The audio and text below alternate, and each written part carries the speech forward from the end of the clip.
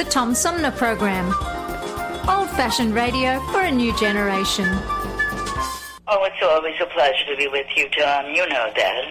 Yay, Tom! I love it in Flint! You're very astute, Tom. Tom, easy question. I'll debate Andy Dillon on your show. Well, that's a very good question. Hello, darling. This is Elvira, Mistress of the Dark, with Tom Sumner. I'm all right, Tom. How are you? You lucky day, Mr. Sumner. Ciao, Tom. How are you today? That's a good question. Hi, this is actor, comedian Joe Napodi, and you're listening to the Tom Smothers. I'm sorry, what's his name? Sumner. The Tom Sumner Program. Good morning, Tom. How you doing? Hey, at least I got the Tom part right. The Tom Sumner Program. Old-fashioned radio for a new generation. Hi, this is Gretchen Whitmer, and you're listening to the Tom Sumner Program. Hey, welcome back, everybody, as we roll into the second hour of our 3-hour tour known as the Tom Sumner Program. My guest this hour is a former Division I athlete who is currently a doctoral student at the University of Texas and the author of a debut novel called Surviving the Second Tier. Her name is M.K. Lever. She joins me by phone. Hi, M.K. Good morning and welcome to the show. Good morning, Tom. Thank you for having me. Let me ask, is it just simply that old adage, write what you know, that led you to make your first foray out into writing a novel about sports? It's so funny because my boyfriend is currently reading the book right now, and he's like, I see some similarities between you and the main character here, Katie. And I was like, well, I was just told to write what I know. So I was following, the basic creative writing advice. So I'm justifying it. I'm like, it's not about me. It's just what I know. So yes. But were there things that you experienced as a Division I athlete that you especially wanted to point at in the book? Yes, absolutely. And those experiences are things that also shape my research. But, a lot of people have great experiences in college sports. But a huge issue that I see, a couple of issues that I've seen and experienced are there are a lot of issues with healthcare in college sports, like athletes have injuries and they don't want to lose their scholarship, so they have to push through it. And they also are very driven to win, and so it creates this culture of really ignoring your pain and being tough and just gutting things out. So I definitely wanted to write about that in the context of college sports and all the power dynamics that go into that. Another big issue in the college sports industry right now that I also experienced is being in an abusive coaching relationship. I had coaches who would try to, coerce me to get me to train through injuries. They would tell me things like, your teammate is training with a grade 3 hamstring tear, so you don't have an excuse, or that I needed to toughen up and stop being selfish. And just the mind games, and again, like those power imbalances and dynamics that are involved there. Because one of the big areas of my research is that I look into sports law and policy to try to figure out how we can improve these things to protect college athletes, and healthcare and protections from abuse are very much lacking when it comes to sports policy in the NCAA. MK, when you say the word abuse, the first thing that people think about is the sexual abuse scandals that we've seen in the last 2 or 3 years. Yes. And you're talking about something else. Something else, but something that has a similar dynamic to it. So, and you're absolutely right. When a lot of people think of abuse, they think of physical abuse, or in the context of sports, they're probably thinking about, the Larry Nassar trial. Everything. Yeah, and that's recently come back into the news as well. And there are a lot of different types of relational abuse, not just in college sports, but just in any kind of relationship where there's a power imbalance present. And I don't want to get too long-winded with this, but a big problem with with the relationships between athletes and coaches, or even in the Larry Nassar case with athletes and trainers, is there is a huge gap in power. So trainers and coaches, they have resources that athletes need.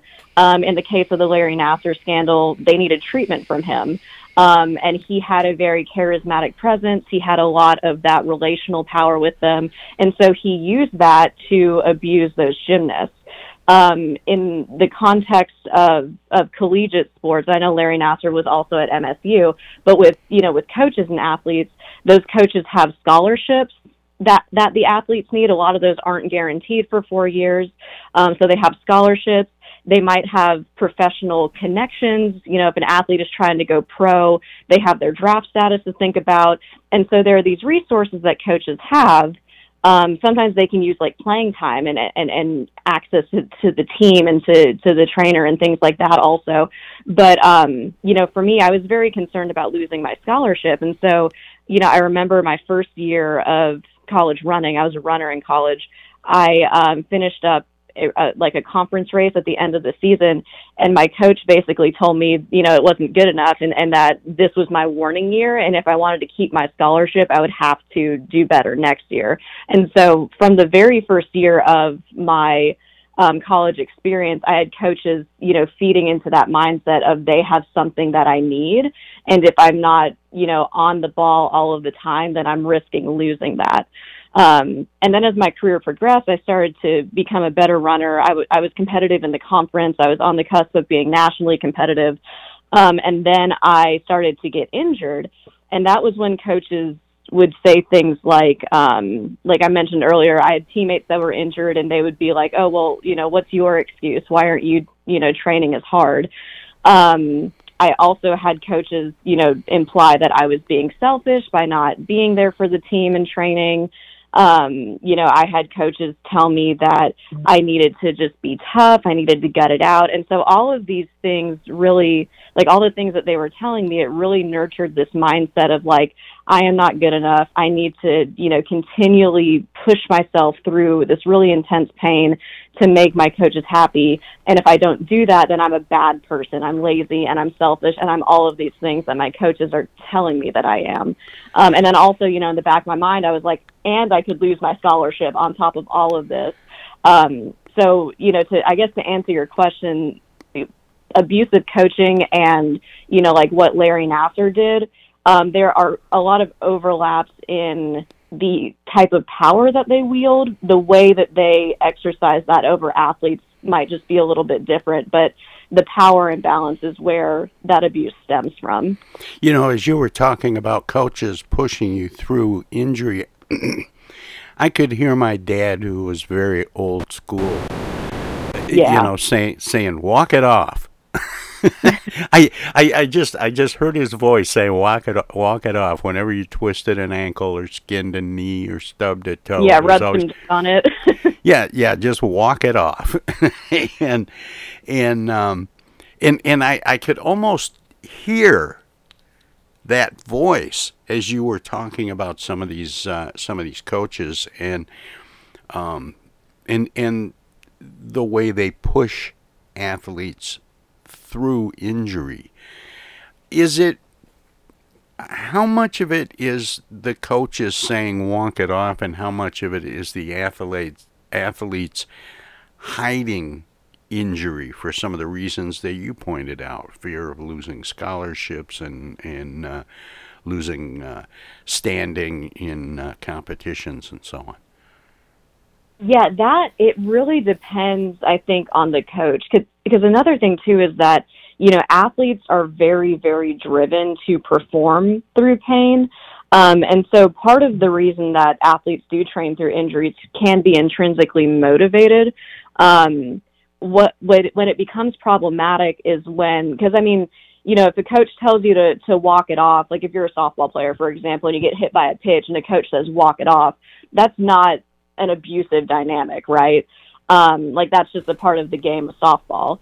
But, if you are, when I was in college, I was dealing with just chronic hip and hamstring and all kinds of lower body injuries from overtraining. And I think what made that a different dynamic was I was in pain. I was making my injury worse. And my coaches were telling me that this was what I had to do to not be a to not be a selfish person. And so I think that, there's a difference in intent there. And I think there's also sort of a difference in consent there as well on behalf of the athlete, because the softball player who gets hit by a pitch, they're going to want, to be in the rest of the game, because that's not a life-altering injury. It's not a chronic thing. Whereas, in my case, I feel like there wasn't as much consent on my behalf because it was something I felt like I had to do. And I was doing it even though I was asking not to, and my body was telling me, like, hey, you shouldn't be doing this. So I think so much of this is contextual and complicated, and a lot of it can really be boiled down to the individual athlete and the case that we're looking at. How did you end up deciding to write the book? Yeah, it was actually because of my research. So I do a lot of policy research, and I think it's really exciting. But a lot of people don't think that policy is really exciting. And it can be dry to, thumb through a policy manual or a bill or a law, but I absolutely love it. And I think that so many issues in college sports really, they really stem from these bad policies. And so I'm always really excited to talk about it when people ask me about my research. But my problem was I would just go into those conversations and dive just headfirst into, like, the NCAA's Division I manual, for instance. And so I noticed that people's eyes would kind of glaze over, and I was like, oh, I'm boring them by talking about policy like this. But the issues were so important that I wanted to keep talking about it. And so I started to describe the NCAA as a dystopia. And people really like that metaphor. Like, they would be engaged with the conversation and be like, oh, tell me more. And so it became just a good gateway to talking about my research that might be, a little bit less exciting otherwise. And so I started using the metaphor a lot, and it just stuck with me, and it stuck with other people. And so, and honestly, like, when I look at the NCAA and these elements of control and coercion, and all kinds of other elements that are also in dystopian novels that I love, I started to see the correlation, in what I wanted to do with that metaphor. And so I was like, I should write this book, just to keep myself sane, because at that time I was like, I have this world, I have these characters, and if I don't get them out of my head, then I'm just not gonna sleep at night. Like, it's gonna drive me nuts. And so I just started working at it, like, maybe a paragraph at a time or so, just whenever I had time to write. And about a year into it, a little less than a year into it, I was like, I have 90 pages, so this is a real manuscript. And I'd never intended on actually writing it or actually publishing it, but here we are. Did you find that you preferred to tell a story than sharing your data? Yeah, I think that there's a time and a place for both. I do think that stories tend to be more persuasive with people, because, like I mentioned earlier, I can, give them the policy and give them the hard facts, and people may or may not be interested in that. But when I tell them, my story, or when I tell them stories that I read in the news, that's what honestly changes people's minds the most, is that personal connection. And we don't see that a lot with athletes. We don't see athletes being humanized a lot in the media. We look at them in terms of their, statistics or their salaries, and we sort of dehumanize them as consumers. And so I wanted to make my book more personal, and I think storytelling is just the perfect vehicle for that. MK, I have to take a break here in about a minute. Can you stick around for a few minutes so we can talk some more? Yeah, sure thing. Excellent. My guest is MK Lever, and she is a doctoral student at the University of Texas and former Division I athlete who has written a novel called Surviving the Second Tier. It's her debut novel, and we're going to talk to her some more about that, and whether or not she has the bug for writing. And and find out what's coming up down the road. In the meantime, if you're listening to us on WFOVLP, Our Voices Radio 92.1 FM in Flint, they are a broadcast service of the Flint Odyssey House Spectacle Productions and my good friend Paul Herring. And we're going to let them squeeze a few words in edgewise, or do whatever they do when we go to break. If you're streaming us at TomSumnerProgram.com, we have some messages as well. So don't touch that dial. Don't click that mouse. We're going to be back and talk some more about the NCAA and the book by M.K. Lever called Surviving the Second Tier. So stay tuned. Lots more of the Tom Sumner program is, it's straight ahead. Everybody's doing a brand new dance now. Hi, this is Mark Farner, and you're listening to the Tom Sumner program. I'm Julie Lopez with Crime Stoppers. Have you ever wondered what to do if you have information about a crime or the whereabouts of a felony fugitive and you want the police to know but you need to remain anonymous? Well, here's what you can do. You can go to p3tips.com or download the mobile app. You can go to Crime Stoppers of Flint and Genesee County's Facebook page and click on the Leave an Anonymous Tip tab, or you can call 1-800-422-JAIL. All methods are anonymous, and if your help leads to a felony arrest, you may be eligible for a cash reward. Remember, your voice matters. Our fellow Americans. Right now, the COVID-19 vaccines are available to millions of Americans. And soon, they will be available to everyone. The science is clear. These vaccines will protect you and those you love from this dangerous and deadly disease. They could save your life. So we urge you to get vaccinated when it's available to you. That's the first step to ending the pandemic and moving our country forward. It's up to you.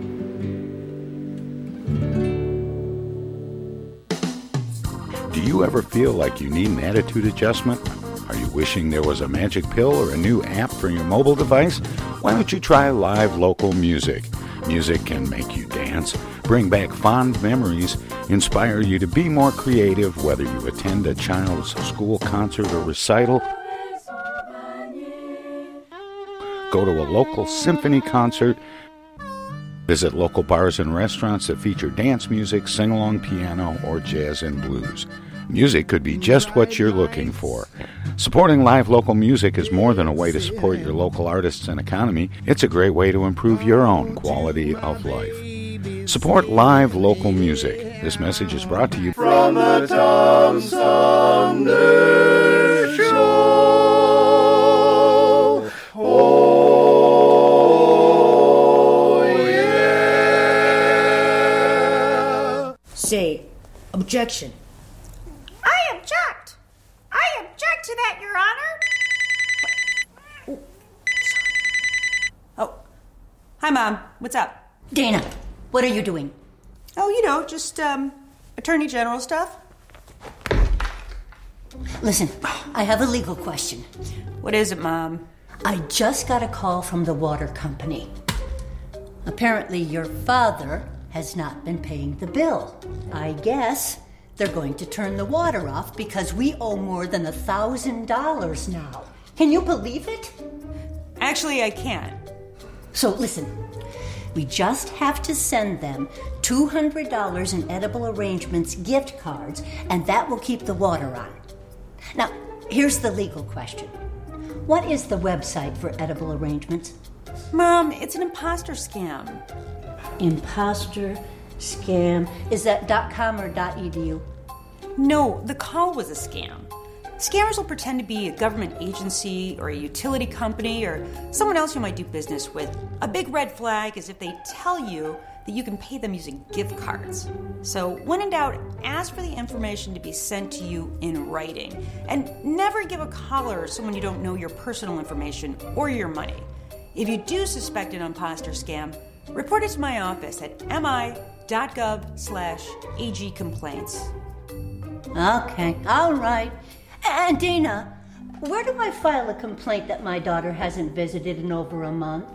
Does your office have a website for that? Okay, Mom, I'm hanging up now. I'm I'm Michigan Attorney General Dana Nessel. Visit mi.gov/AG complaints for your connection to consumer protection. Hi, this is Deb Cherry, Genesee County Treasurer, and you're listening to the Tom Sumner Radio Show. Hey, welcome back, everybody. We continue our conversation with the author of a new book called Surviving the Second Tier, M.K. Lever. M.K., welcome back. Thanks for sticking around. Sorry to make you sit through all that. Oh, no problem. What do you mean in the title, Surviving the Second Tier? Yeah, so a couple of things. So I think, the term surviving has a lot of different connotations for different people. It differs in meaning. I think when we think surviving, we think of, food, clothing, and shelter. But I also think, there are people who are surviving systems. There are people who are surviving, bad relationships. There are people who are just trying to survive, making it to the next place in their life or their career. And I think with college sports, I think that there are some people who are, they're just trying to get through. Like they see their scholarship as a way to a degree and a way out of, maybe a rough home situation.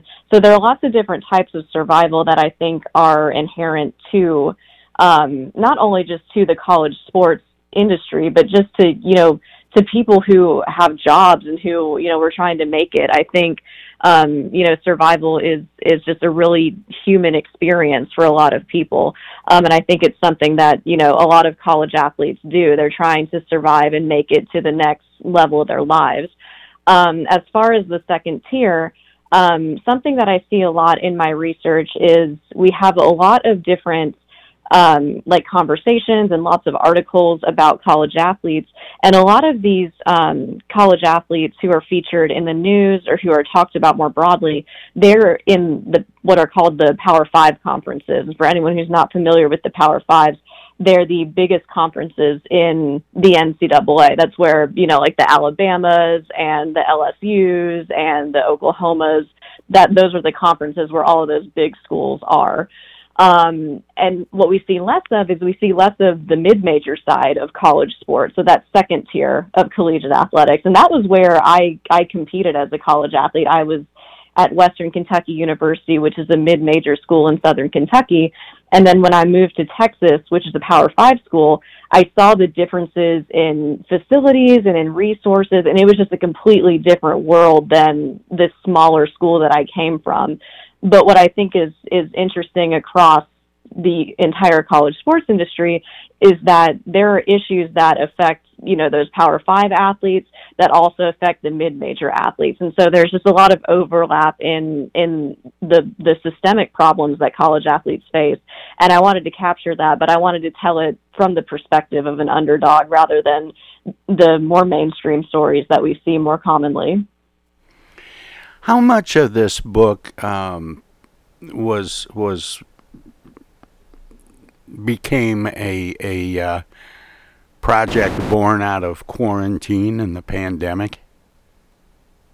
This book kept me sane during quarantine. It was a godsend. I had a feeling.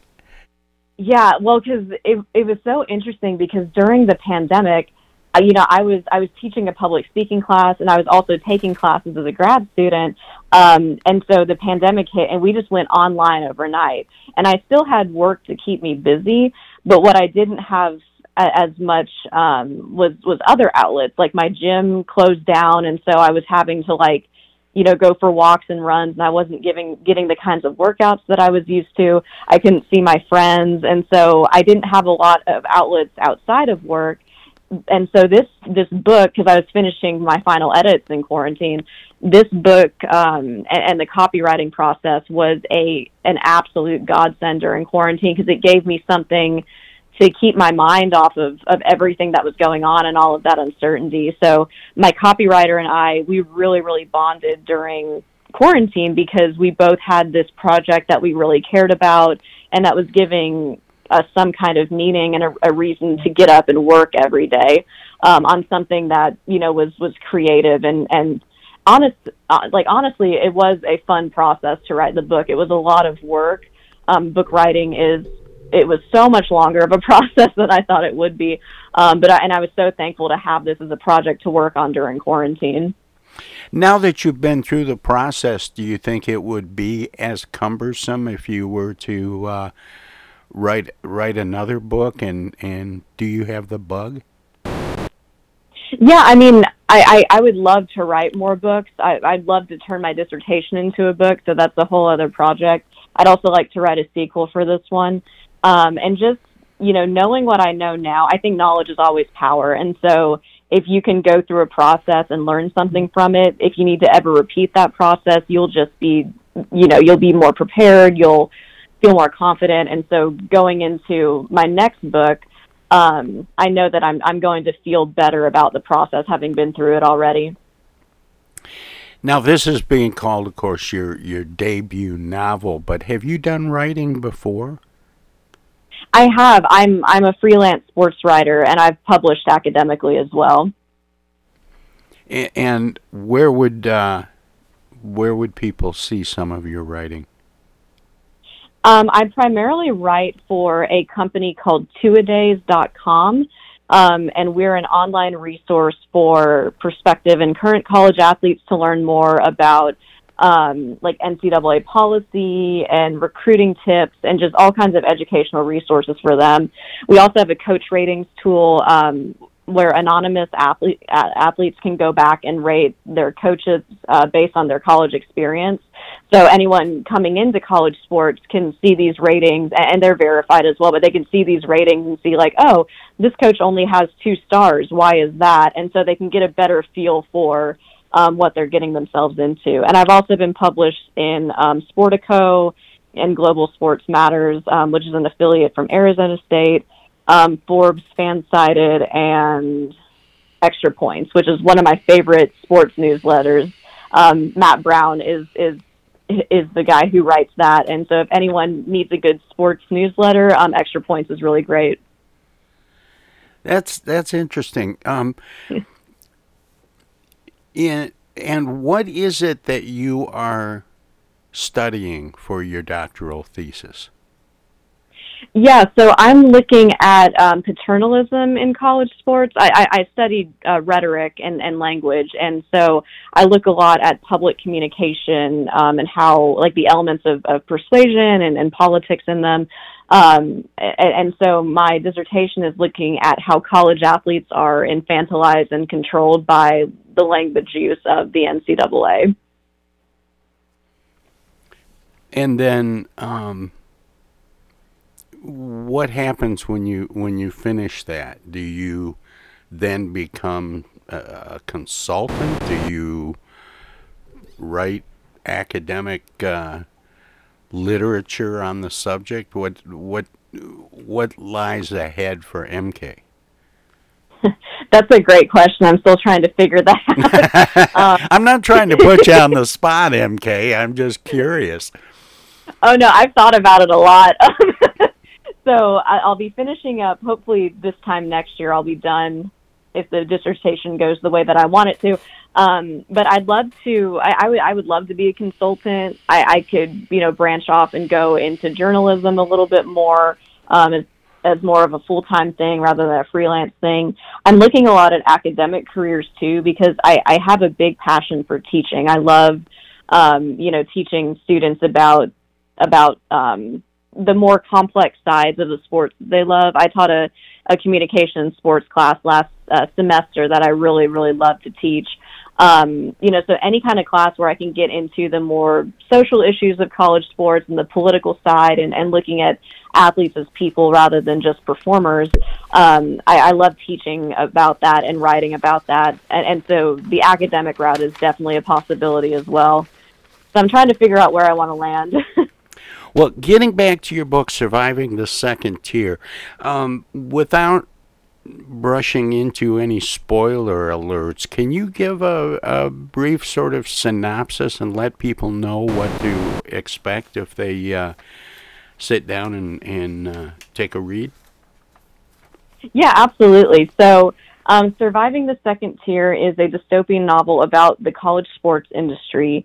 It takes place in the future where all of these athletic departments across the United States they've essentially gone bankrupt because they've been spending so much on recruiting and facilities and just trying to attract these top athletes.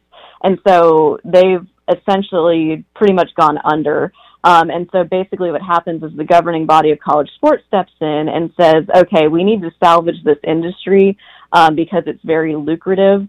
And so what they decide to do is they downsize the college sports industry into a single sport model. And the sport that athletes all play now is fighting. And that's because it's something that it's glamorous and flashy and it's sellable. It doesn't require as many facilities or officials. And so it's a cheaper option for this mass entertainment that's still, violent and flashy and fun for consumers. And so my novel follows this second tier team. We talked about, the first tier versus the second tier, but they follow this second tier team and specifically my protagonist, Sis, who she's the only undefeated fighter in the new NCAA, essentially, which is the Amateur Fighting Association. But she's only in the second tier. And so there's a lot of argument about is she really as good as everyone says because she's, in this lower competition area.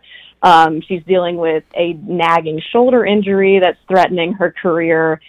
She's dealing with these dynamics with her coach where he's pushing her too far because he also has to progress in his career. And so he's sort of stepping on his athletes in order to get there.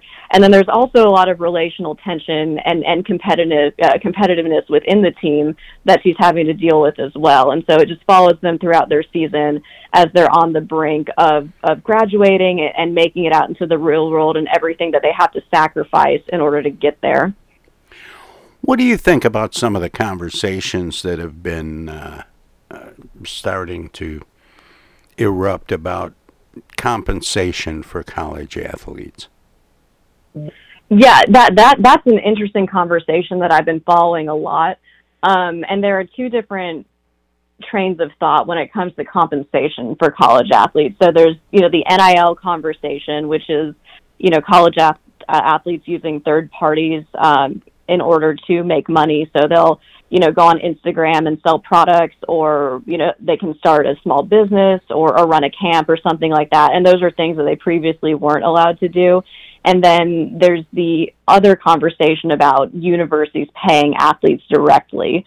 And I am honestly, I'm a little bit radical here because I am pro both of those things, especially when you look at the revenue generating sport, and that's a contestable term, but I don't have time to get into that. But the revenue generating sports like football and men's basketball, and in some cases women's basketball as well. But you look at these athletes who are generating millions and millions of dollars for the universities, and they're getting a scholarship in return for that. To me, that doesn't seem fair. And there are a lot of implications that people are talking about, like Title IX and employee status and what all that means. But I just think at a very basic level, it's not fair to be generating that much money and to get so little in return. It feels very exploitive. So yeah, that's a conversation that I've been following a lot with my research, and it's very, very controversial.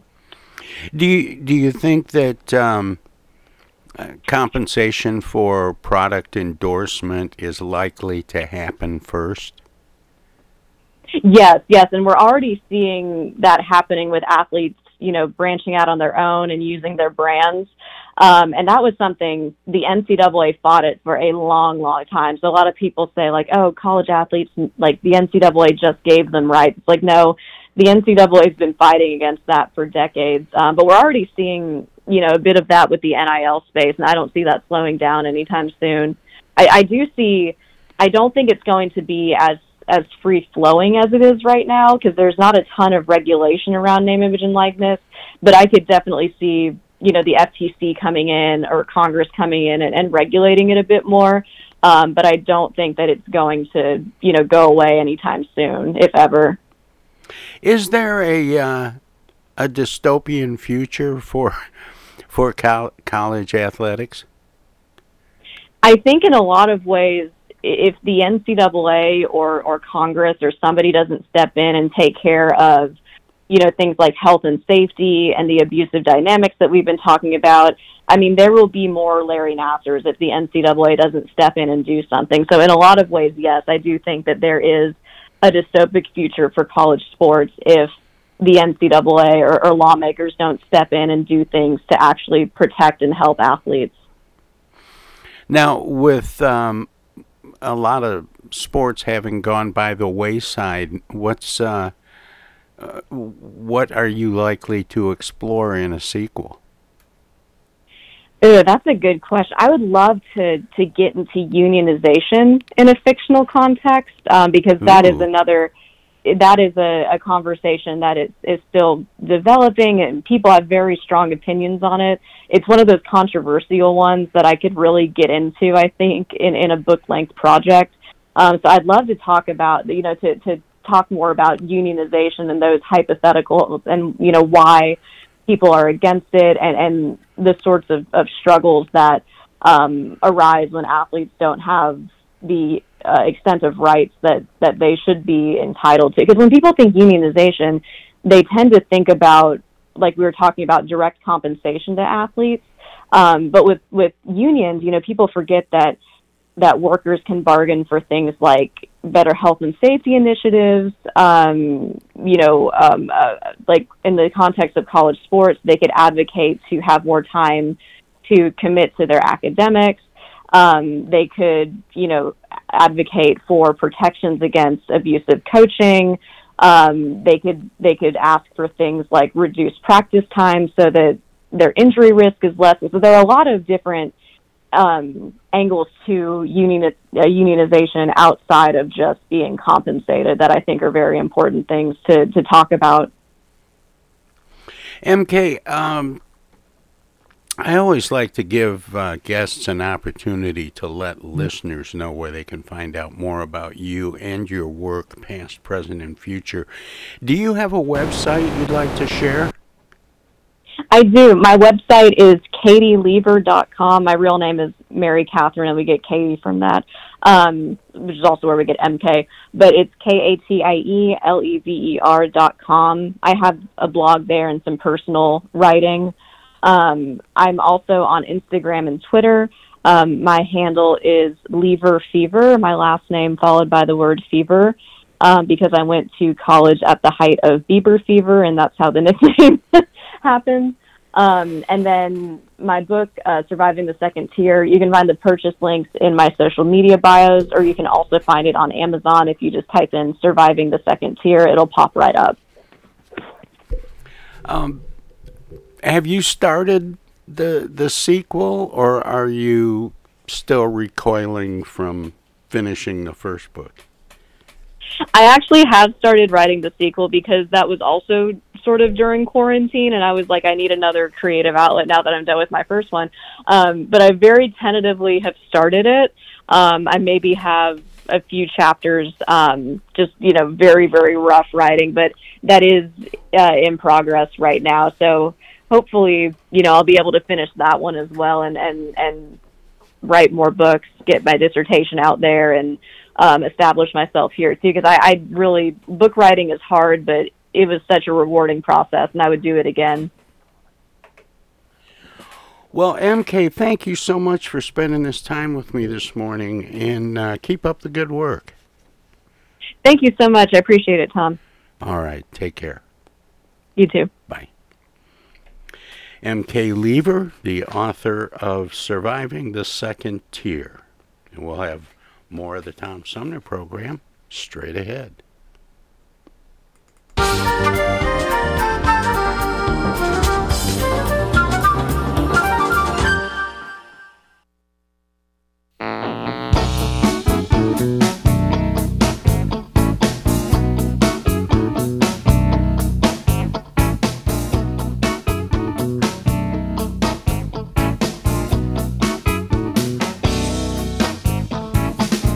Here we are, and there you go.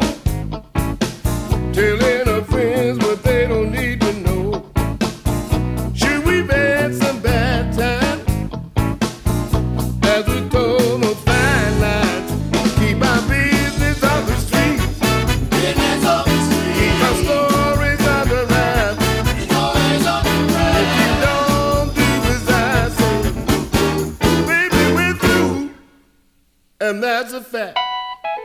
Come on, pretty lady, tell me what you gonna do. I need something more than maybe, something more than a blue. You've had our love a long time, and the blame you guys ain't all mine, but you got no right to share it all. Still, you got no right to share it all. Keep our business off the street. Business off the street. Keep our stories under wraps. Stories under wraps. If you don't do as I say, baby, we're through, and that's a fact.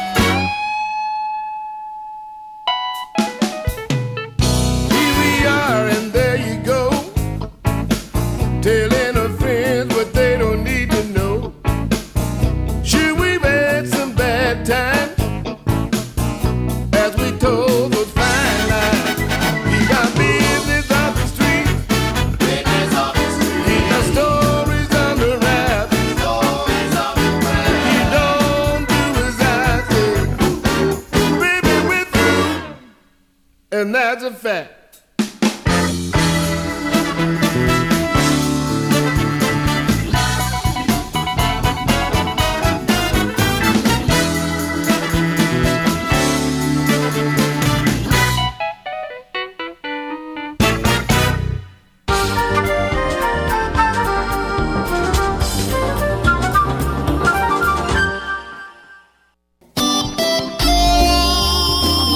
Old-fashioned radio for a new generation. The Tom Sumner Program.com. The Tom Sumner Program.com. The Tom Sumner Program.com.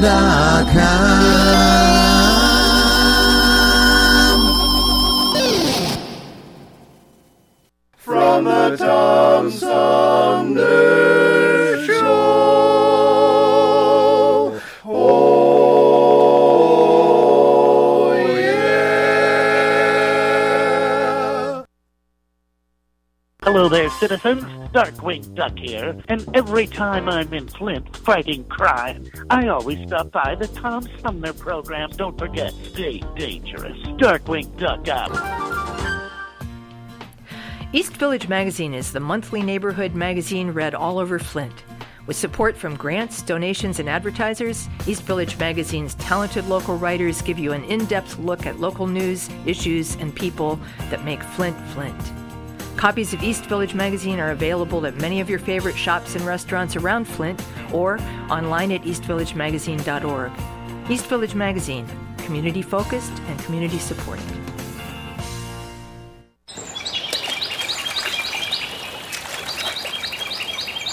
Imagine a journey down a picturesque riverway.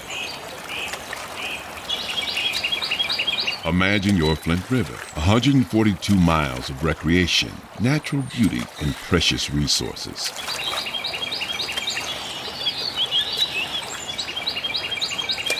The Flint River is a vital resource that is available for all to use and enjoy. The river and its ecosystem provide unlimited recreational opportunities and natural beauty while supporting wildlife in a vibrant landscape.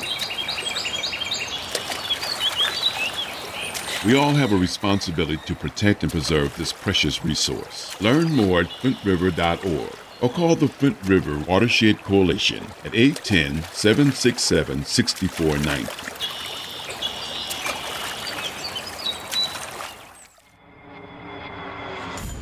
The Tom Sumner Program plays host to the best political roundtable on radio every Wednesday from 10 a.m. to noon. Armchair Politics features great commentary and analysis about the headlines from local, state, and national politics with an alumni of world-class pundits, plus quotes, tweets, and those weird and wacky stories we call the X-Files. If it's Wednesday, catch Armchair Politics on the Tom Sumner Program.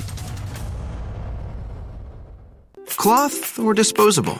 Paint or wallpaper? Yellow or green? Babies come with lots of decisions. Crib or bassinet? Rocker or glider? So when it comes to protection against diseases, go with the safest, most effective choice: vaccination. To protect your child against 14 serious childhood diseases like measles, meningitis, and whooping cough. That's why nearly all parents choose it. Stroller or carriage? Basketball or soccer? So get all the recommended vaccinations for your baby by age 2. For more reasons to vaccinate, talk to your child's doctor. Go to cdc.gov/vaccines or call 800-CDC-INFO. Justin or Justine. Immunizations help give you the power to protect your baby. A message from the Centers for Disease Control and Prevention.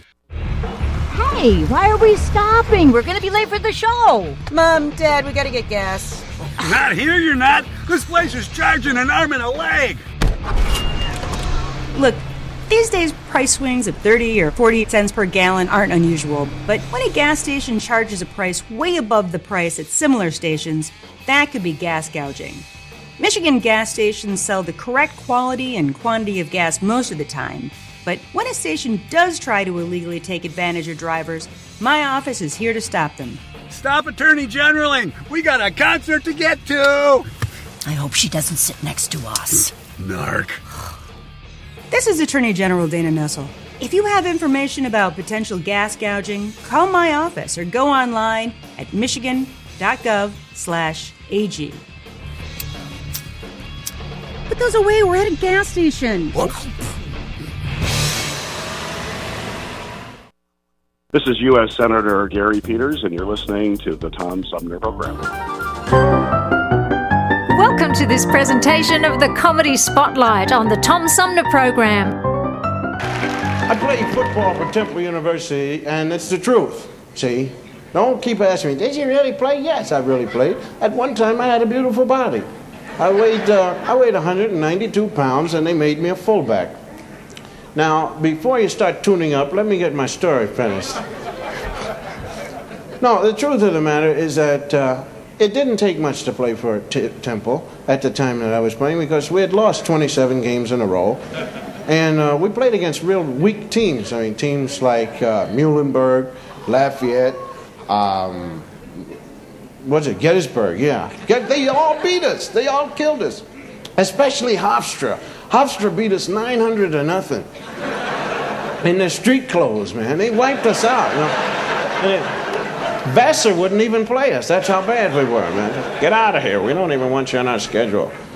So I want to give you some insight as to what goes on in a loser's locker room. We're going to play against Hofstra, which is a really terrible school. They killed us every year, boy. And when you play for a team like Temple, you got nothing to do except pace up and down in the locker room, and you say to yourself, boy, I sure do hope I don't get hurt. I almost made a tackle last week. I must have been crazy out there. Nobody else is trying out there. I don't know why I got to be the one all the time. I play on the second team, which is actually the nut squad. Now, these are guys that can play, but they're afraid. They don't want to go out there, so they do nutty things, like they put the helmet on sideways, looking out through the ear hole. Guys got on scuba diving suits, snowshoe and an ice skate, walking around.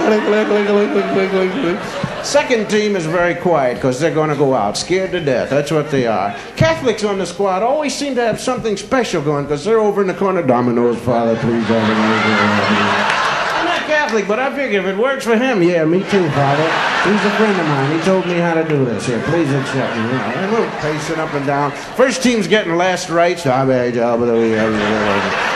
And we're going. The coach is drawing trick plays on the blackboard because he has no personnel whatsoever, and he knows he's got to work with something that'll trick him. All right, you guys, listen up. When they come out of the huddle, line up backwards. And just let them run right over you, and then we'll raise the flag and everything while you're singing the national anthem, all right? We'll get pity somewhere, I'll tell you that. Then comes the athletic director, says, I'd like to talk to the boys.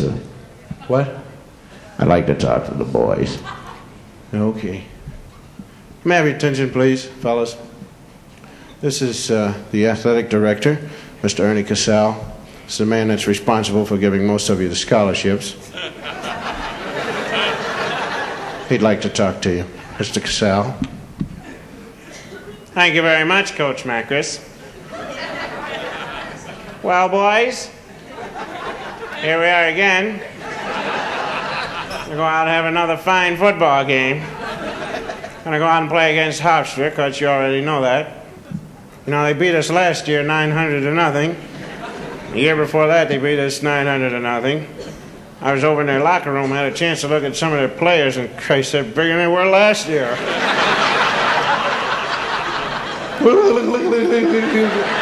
Yes, I know.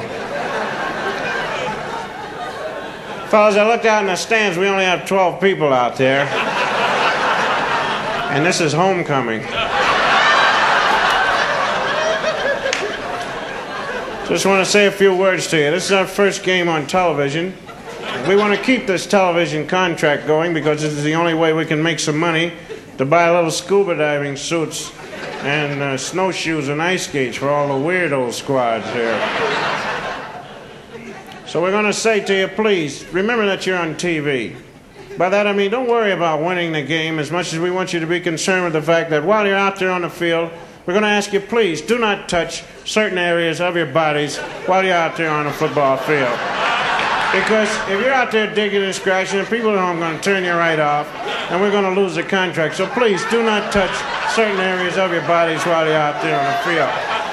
Now, we're going to pass out these affidavits and ask you to sign them, saying that you will not touch certain areas of your bodies while you're out there on a football field, all right? So we signed them, and we went out, and I'm with the second team, and first team's got the 9th time for last right.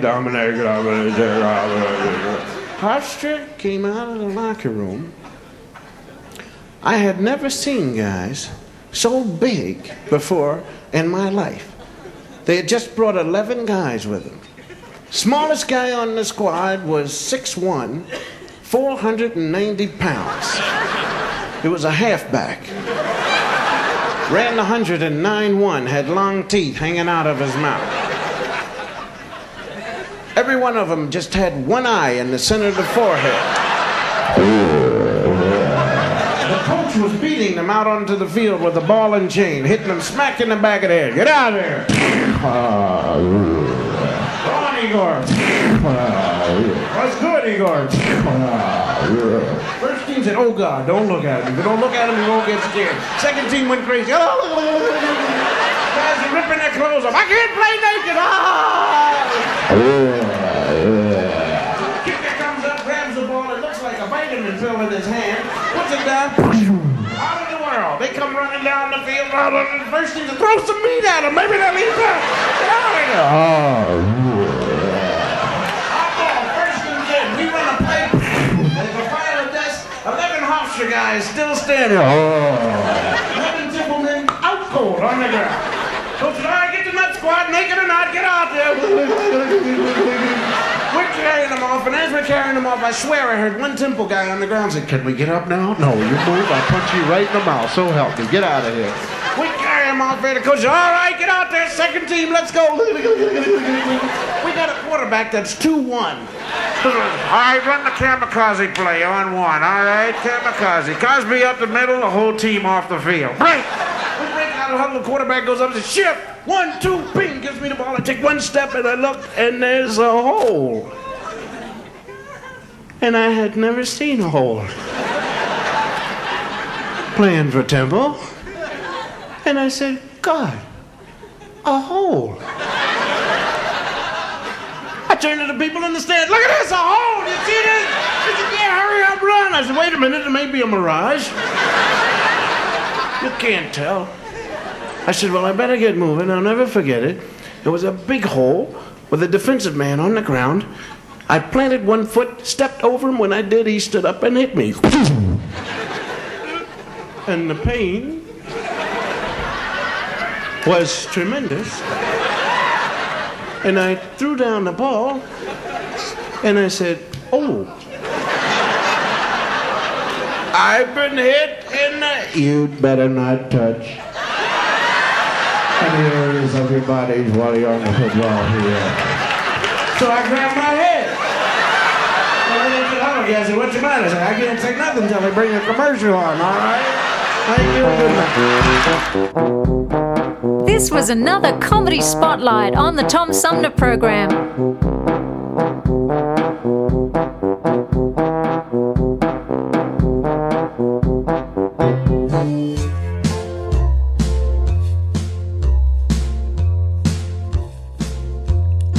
Wash my hands, I don't touch my face.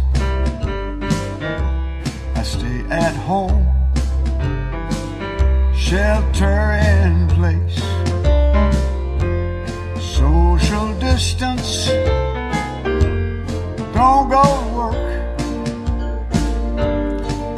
I wear a mask and gloves, stay away from church.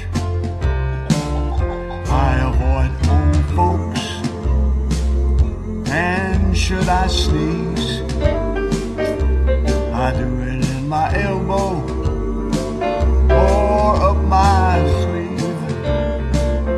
6 feet apart, that is the rule. And I pray for the day the kids can go back to school.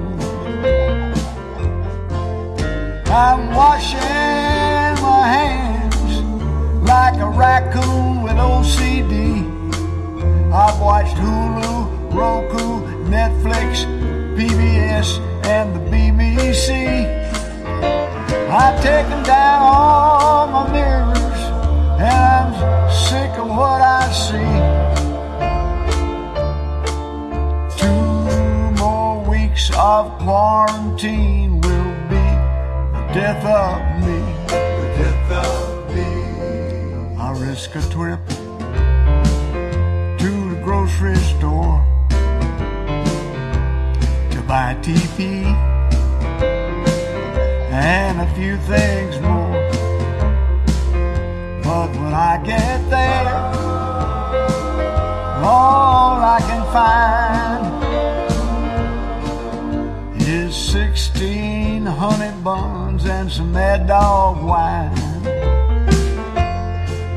I'm washing my hands like a raccoon with OCD. I've watched Hulu, Roku, Netflix, PBS, and the BBC. I've taken down all my mirrors, 'cause I'm sick of what I see. 2 more weeks of this quarantine's gonna be the death of me, the death of me. You know, they say this is war, but we don't have to storm Omaha Beach or Pork Chop Hill. We just lay here on the couch and watch TV. Whew, I'd rather volunteer for a high-risk commando raid to parachute into Wuhan and find that little fella that ordered that bat soup. I know I'm talking out of my head, saying crazy stuff over and over like, yes dear, At breakfast, I meant to say, honey, please pass me the pepper. Well, what slipped out was, you crazy woman, you've ruined my life. Of course, I immediately apologized as soon as I regained consciousness. Hi, I'm Alexander Zonjic. Don't touch that dial. You're listening to Tom Sumner.